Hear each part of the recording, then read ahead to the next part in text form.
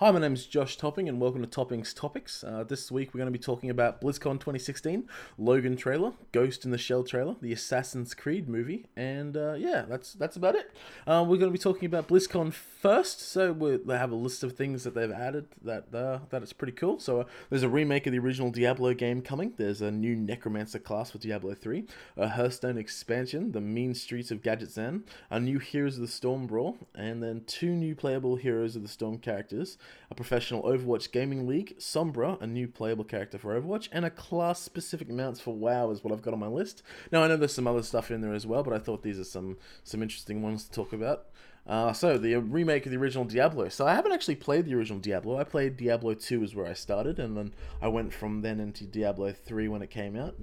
So, Diablo 1 will be some new content for me, which will be exciting, but I know other people really enjoyed the first one, so that's going to be a good one to come out for them, I guess. A new Necromancer class for Diablo is also pretty cool. I play the ranged champions a lot, and so this will be a cool one for me, and I've actually seen some footage from it, and it actually looks really badass. But yeah, the idea of controlling skeletons and shooting stuff from behind, I actually really like that. So we'll see how that goes. There's a new Hearthstone expansion pack called the Mean Streets of Gadgetzan. I don't really do Hearthstone too much, but I know a friend of mine who's going to be really excited about that. So hopefully he'll get some enjoyment out of that. Maybe we'll get him on and he can talk about it. The Heroes of the Storm stuff, I don't really play Heroes of the Storm, so that stuff kind of goes over my head, but the professional Overwatch gaming league's pretty exciting.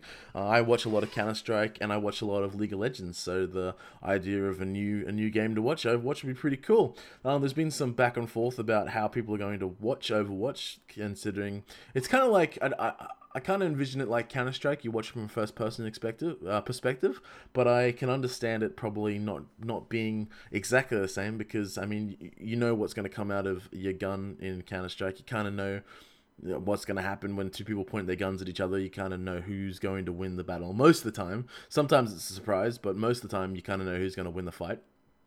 But in Overwatch, like with the different characters' abilities and stuff like that, you kind of want maybe a top-down perspective, not a completely top-down naturally, but like from an out-of-body experience, and not from like a first-person point of view, because you wanna actually show what's going on, because there's so many visual effects and different things happening when people's characters shoot.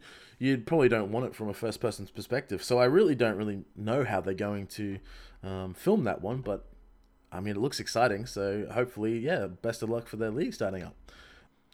The new character for Overwatch is Sombra, which is a cool little character. She's got machine pistols, which are these short-range automatic weapons. So kind of like maybe Tracer in that stance. She can't shoot very far, but she's pretty good. Her first ability is called Hack. You hold the hack. Hacked enemies cannot use abilities. Hacked health packs spawn faster, but can't be used by enemies, and taking damage interrupts the hack. This seems like a cool, unique little way to play the game. It seems to, turn the game upside down and add some new abilities, some unique abilities, which is cool to me. The other character they added in, I cannot remember her name for the life of me, the sniper healer. I didn't really like it because it wasn't very unique. It was very straightforward and very simple. So I'm actually liking this one a lot better. Her next ability is Thermoptic Camo, which become invisible and move quickly, which is always cool on a stealth champion. So that's going to be exciting. Translocator, which is her E, throws a beacon, and then you press E again to teleport back to it. This is pretty cool to me. This is kind of like Tracer's to dive back, except you don't go back certain seconds. You go back to a specific location, which I think is pretty cool if you can use it properly. And I can't wait to see the kind of videos that come out of that, of maybe putting it behind someone, jumping up in front of them, shooting them, and as they turn to you to shoot, you pop up back behind them and shoot them again. Like I just think that can be used really cool, and I think that's going to be an interesting ability.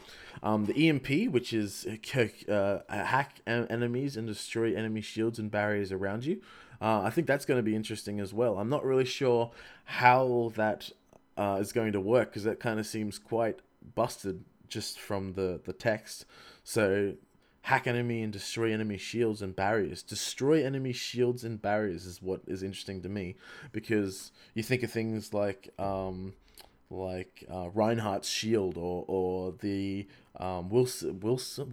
Winston's shield on the ground. You think about those, and they're like very important for those characters, and for them just to be shut down very simply is a bit of an interesting one. But I guess it is an ultimate, so I guess we'll just have to see how that goes. That'll be an interesting one. Maybe we'll see. Yeah, that's interesting. And her passive is you detect critically injured enemies through walls, which is an interesting one as well. So I guess you can see them through the wall, that you can go invisible and you can hunt them down, which is pretty cool. And yeah, it adds a new layer to Overwatch, which is exciting, which is what I think you need to do when you're adding a new character. You can't just add a character with very simple and basic abilities, like with the sniper healer. I think something like this, where it actually changes the game up, is much more interesting. But then again, I guess you can't do that for every champion, otherwise it'll just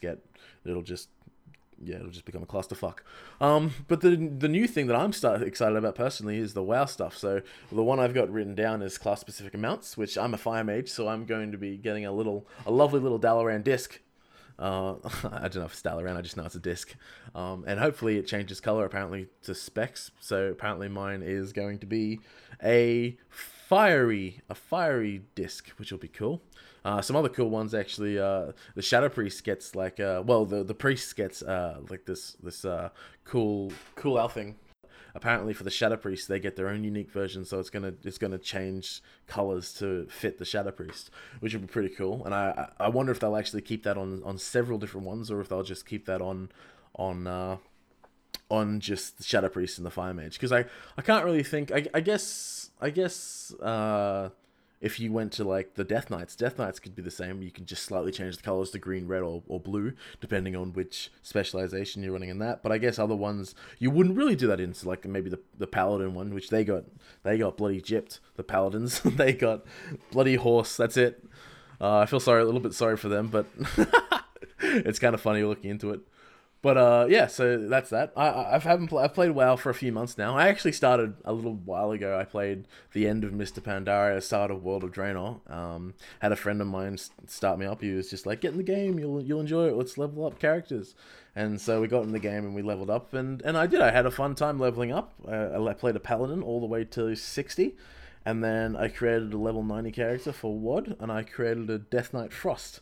And I went from 90 to 100 and realized that I bloody hated it. I did not enjoy WoD at all. I thought the area was tedious. I hated the garrisons and all that crap. It was just not enjoyable to me.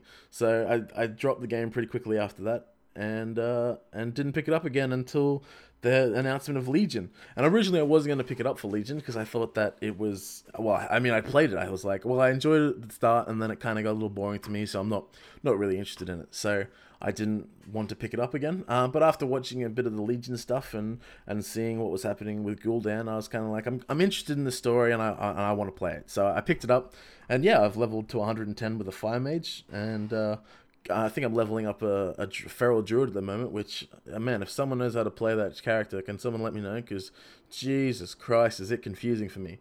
But Fire Mage, I'm really enjoying, and that's the one I've been raiding with at the moment. And yeah, I'm really excited for the new content to come out for that. But yeah, I'm really invested in the story at the moment. And things like Suramar, when I first got to the area and had to do the quest to start off Suramar, and I actually was going for Pathfinder to get go towards the mount to get the mount. It's like Pathfinder Part 1, and there's going to be Part 2 coming out later. And doing that and getting the rep grinds, I was having a miserable time in Suramar. I hated the place. I can't do the withered training very well because there's this guy that turns up that just shits on me every time he turns up. So I have to get a specific ability and hope that he stays in it long enough to die, which is just a joke. I think that's not cool. But yeah, I spent a lot of time in Suramar, and then I finished all the quests, and the next line of quests came out, which completely turns Suramar on its head, like story-wise, it turns it on its head. And yeah, I was really invested in that. So I'm actually really excited to see where Suramar goes, and I'm really excited to see where the Legion goes, which apparently we're going to Artisan at the end, which I'm excited about, which is the Legion homeworld, which I think that is going to be really cool. And if they keep that in the same expansion pack, which they say they're going to, yeah, it's going to be a lot of content for one expansion pack, which I think's really, really good, worth your money, A. And B, if they do the story correctly, if they do the story right, I think it's going to be a good payoff. So I'm really excited for that. But the next thing we're going to be talking about is the Logan trailer. Logan trailer came out a little while ago, but I'm really excited to see that movie, and I keep watching it every day because it's definitely a different take on the superhero franchise that we've known to love. It's not the happy kind of stuff that's in X-Men. It's not the kind of massive gritty explosions that we've seen from Marvel over the last couple of years. Yeah, it looks like a really down to earth trailer, which I'm excited about. And they had an excellent song choice from Johnny Cash, the Hurt song, which really plays up the tone of the movie. Sometimes movies do this thing where they play a song in the trailer and it does not match the tempo of what the movie's actually going to be. But if the tempo and the pacing of the trailer and the music is the pacing of the actual movie when it comes out, I think this is going to be one of those movies that definitely goes down really good. And it's apparently the last Wolverine. Hugh Jackman is Wolverine, so it's good to see him going out on a good one, potentially. So yeah, it's excited. But I wonder if they're going to recast a Wolverine quickly into the Marvel Universe, or are they just going to leave it for a bit? Because for me, Hugh Jackman is Wolverine. He made that character. He did that character so well. He's very impressive in it for me. And yeah, I can't really see anyone being Hugh Jackman, being Wolverine. But that's the same being said, I guess, for Heath Ledger's The Joker, which Jared Leto attempted to do this year. But I feel like maybe Jared Leto's portrayal wasn't bad because of the fact that he played it bad. It was simply bad because of the fact that we didn't get to see enough of him doing certain things. Like, he had very small parts of the movie, and therefore he didn't really get to show the character itself. He was just there he was just the Joker for Joker's sake. Like, he was there because we're like, Harley's here, we know Joker's around, here's Joker. Shut up. There's no actual proper plot to the Joker, which hopefully they release some more Joker stuff and we'll see if he actually can do a good job. But for me, currently, Heath Ledger is still the best Joker, and Hugh Jackman is definitely the best Wolverine I've seen so far. So, I mean, I'm more than welcoming to see a new person try and step in those shoes, but I just don't know if it's a good job to do that right now. Now, in the the Logan movie trailer, you can see Wolverine's healing ability has actually gone down. So apparently I had to look it up because I don't actually read the comics. So apparently the older he gets, the less his healing factor comes into play. So apparently things like his claws coming out through his fingers, that doesn't heal over anymore. So they go through, they injure him, they go back in, and then he has to heal like a normal person, which to me, that would just be painful. There's so much stuff in there that you're cutting as it comes out. That would just be ridiculous. And you can see all the cuts down his back and stuff, so it's slowly becoming worse. The one of the new characters in the Logan trailer is actually X-23, which is a female clone daughter of Wolverine. Has all his abilities, so it's kind of interesting to see them next to each other, the young and the old, with the same abilities. I'm kind of excited to see if we see her do anything like that, or if she steps up and it takes over his role possibly. But yeah, I'm really excited about that movie. It looks really interesting and it looks unique, which is always good in movies these days. So here's hoping that it's actually a good movie. Speaking of unique, though, a trailer just came out recently of The Ghost in the Shell, which has got Scarlett Johansson in, and it's based off the manga series by, and I'm gonna destroy this name, so sorry for that, but Masamune Shiro. Oh, geez, that is quite a name. Sorry. But yeah, this movie looks really good. Actually, I'm really excited to see it. The visuals in it is crazy. They start off this trailer with like they're at a restaurant and these robots like just drag these men back on this like spider walk, which looks really cool. And there's a shot over the sea which shows these massive holograms of like fish swimming around and massive people praying. So the visual side is really impressive, which of course, coming from a manga, of course it's going to be ridiculously impressive. So I guess the only worrying side of this would be the story side, because comic to movie or manga to movie is always a hard thing to do, to get lines correctly and stuff like that. And we have a little bit of that in this, where there's some corny lines like, I don't know who to trust, or everything they told you was a lie.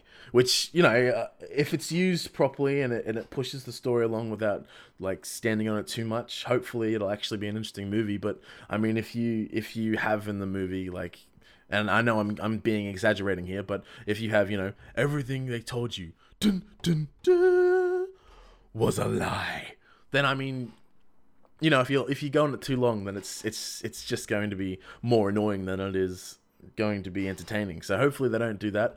But I mean, it's got a cool premise and it visually looks interesting. So I'm kind of excited for that one as well.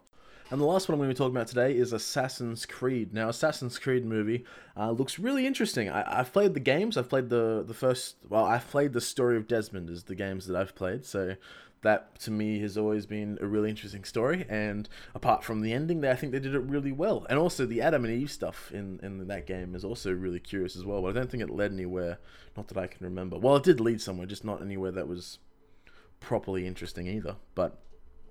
yeah, so I really like the Assassin's Creed games, and hopefully they do the movie really well.